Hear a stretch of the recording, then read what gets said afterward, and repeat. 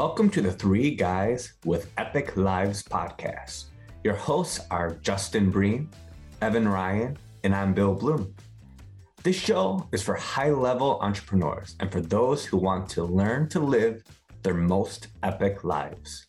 Please subscribe to our podcast and tune in every Tuesday for more incredible conversations about living epic lives, because we could all do that. Make sure you subscribe to the channel, and thank you so much for being part of the show. Welcome back, Three Guys with Epic Lives. We have Evan Ryan, Justin Breen, and I'm Bill Bloom. And today we're going to be talking about what it takes to become a visionary entrepreneur. And Justin Breen was lucky enough to speak with Gino Wickman, who is part of EO, started it, has great books out. One of them is Traction. And Justin talked to him about what does it actually take to become a visionary entrepreneur. So Justin, the floor is yours. Yeah, Gino, he's in Strategic Coach with us, and he hosts these collaborative sessions about his new book, E-Leap, Entrepreneurial Leap.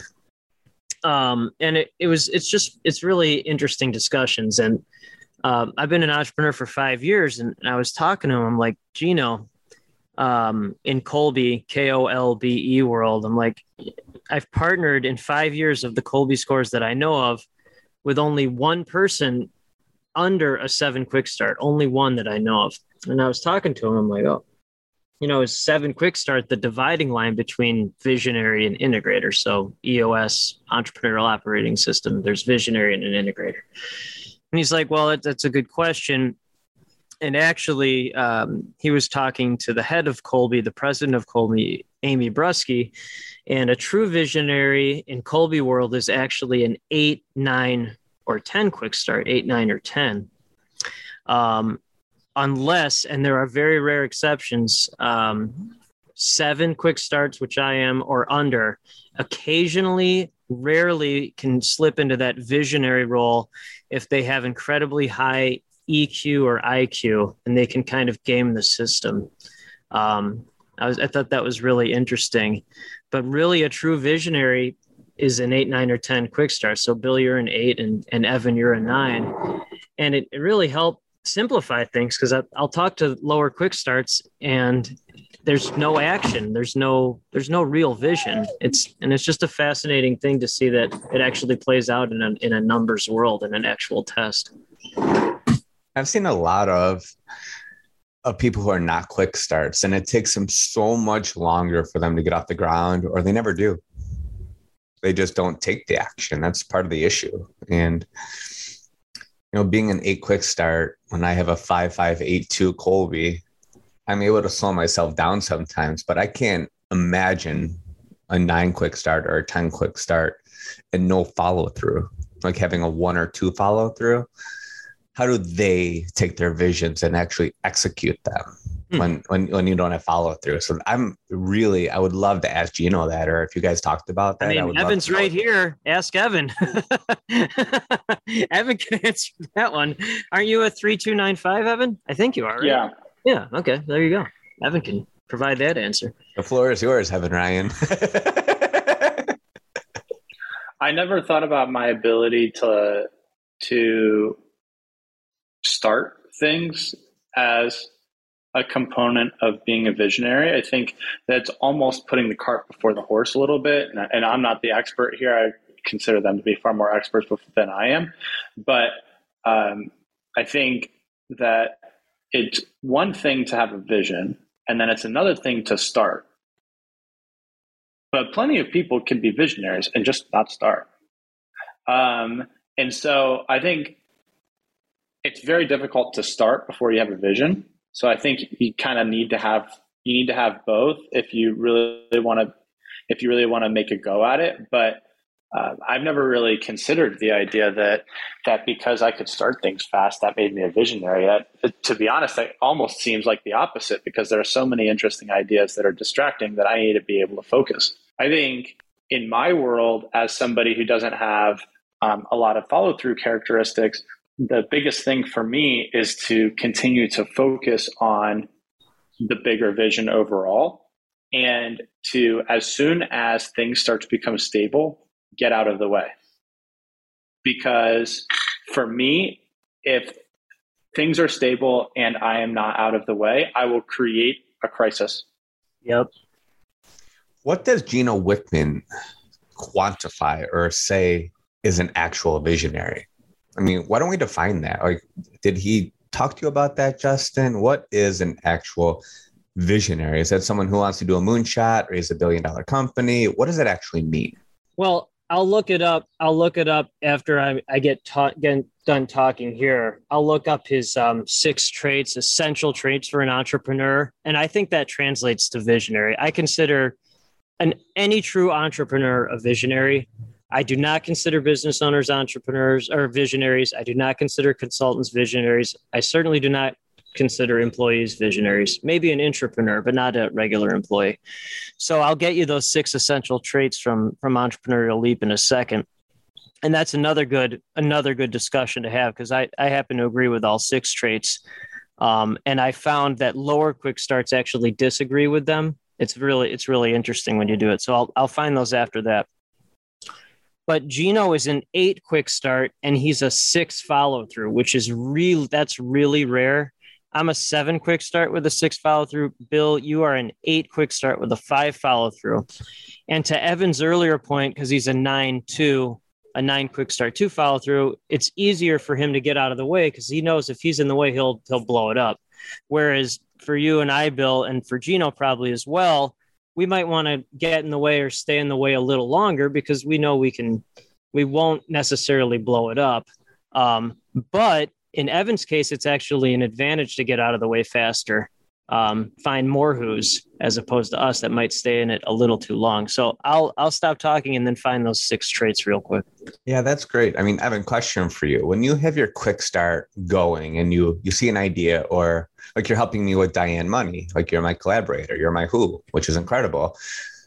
When I have ideas or when the company has ideas, things like this, like how easy is it for you to just like, okay, say, you know what, let's run with this, or you know what, my team is just going to take care of all this stuff because I'm not going to do this. Like how easy has it been for you to transition into that and run your company like a true visionary? Because I know you are one. I think you are. What's that process been like for you? Well, I think there are kind of 2 things happening at once. So in the case of Diane Money, where you're the inspiration source, my job is to be a box. And my job is to try to close the box as much as possible. And your job is to try to open the box as much as possible. And so I'm actually kind of operating against the visionary quick start characteristics, but it's because in software development, just because you can build something doesn't mean that you should. So what my job in that case is to just be a sounding board for you. And then once we have a true go ahead from you, or you and I agree, for example, then I can take it to my team real fast and go. But I would actually say that I don't make decisions kind of haphazardly, and I don't make decisions on a spur of the moment basis. I oftentimes will think about things for a very, very long time, and I'll ponder them for an extremely long time. And then all of a sudden, one day, what happens is I make a decision and I'll make a ton of progress in 1 or 2 or 3 days. And then I'll hand it off to my team. But I wouldn't say that I'm like necessarily a haphazard or a person who just kind of like hears something, says, yes, let's do it, and moves forward. I'm not like that at all. I like to consider things quite a bit. But then once I've considered it, I will move very fast. Yeah, that makes sense, Evan. That makes perfect sense. And then we've talked about this before, but with your family backgrounds, growing up with entrepreneurs, I think that's helped. And then meditation, I think that's helped as well to slow it down. So here's the 6 essential traits of an entrepreneur. And this is kind of hilarious, Bill, because this actually answers both questions. So here's the number 1 essential trait of being an entrepreneur: visionary. There it is. That's the number 1 essential trait. You have to be a visionary. And so here's what, to answer your earlier question, this is what Gino says. Maybe you have a great idea. Maybe you have lots of great ideas, but can you connect the dots between these great ideas? You see things others don't see. You see around corners. You just have a way of putting these things together. So I guess it would be an idea simplifier and activator. I guess that's the way I would say it. So so visionary is the number one of essential trait of an entrepreneur. That would make perfect sense to me. 2 is passionate. 3 is problem solver. So Evan, what you just said, you solve problems, get them inside the box or tighten the box. 4 is driven. 5 is risk taker. That's where you see the lower quick starts. They're not visionaries because they're afraid of taking risks. I mean, Kolbe high quick start, that means you're able to take more risks the higher quick start you are. That's what it means. 6 is responsible. You don't blame others. You would never blame anyone else. That's where a lot of business owners or consultants or employees, especially employees, fall short because they, go to any major company. It's a blame fest. So that's the 6 essential traits. I'll just repeat it to simplify: visionary, passionate, problem solver, driven, risk taker, responsible. So I'm 100% in agreement with that. And it's been interesting. I found the lower quick starts are definitely in disagreement with risk taker and passionate. They're disagreement with that a lot of times.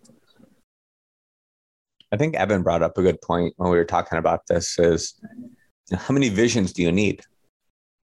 How many do you actually need in your life? I don't think having 20 of them is going to simplify your life. It's going to make it complicated like crazy. Well, what's the one thing that you really want to focus your time, effort, and energy on for the rest of your life? And maybe you have a second if you have an exit.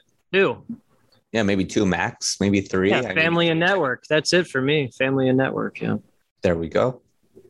So that's a great point, Evan. Well, Evan, if you really looked at it in Kolbe term, Evan is like he's the visionary. He's, 3-2. And in Kolbe world, 3295 means pioneer. So Evan literally in Kolbe world is a pioneer. What I did find interesting was how quickly in a 1 or 2 or 3 day stretch that Evan can get that really going quickly once he figures it out and then say, oh, here you go, team. Enjoy. Here you go. Have fun with that. Bill, maybe you're kind of in between Evan and me. I'm like, if I have a really good idea, I get really excited and then I stay excited about that idea the rest of my life. It's basically, and Evan just wrote, you'll be excited forever. So there you go. Good vision. You're probably set for life and you'll be excited forever. That's the same thing, Evan. I didn't know you had written that. That's interesting. Evan's the AI visionary. For sure. I would say my job more so now, like I would say that my company has a vision that could span 30 years or 50 years. And so I would say my job now is to make sure that we stay on the path to that vision and to that North Star. And then secondly, to help clarify other people's visions for them. Like I would say that's my primary role now, but like, I don't spend a lot of time being a true quick start. I spend very, very little time doing that. So you've actually slowed down the quick start. That's really interesting. That's very similar to Dan, by the way. That's very similar. Dan Sullivan.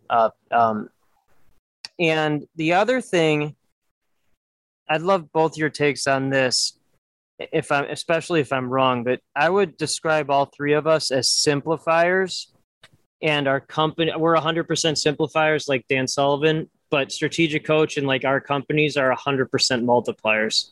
Would you agree with that? You would disagree with that, Evan? Yeah, I would say my company is 100% simplifier.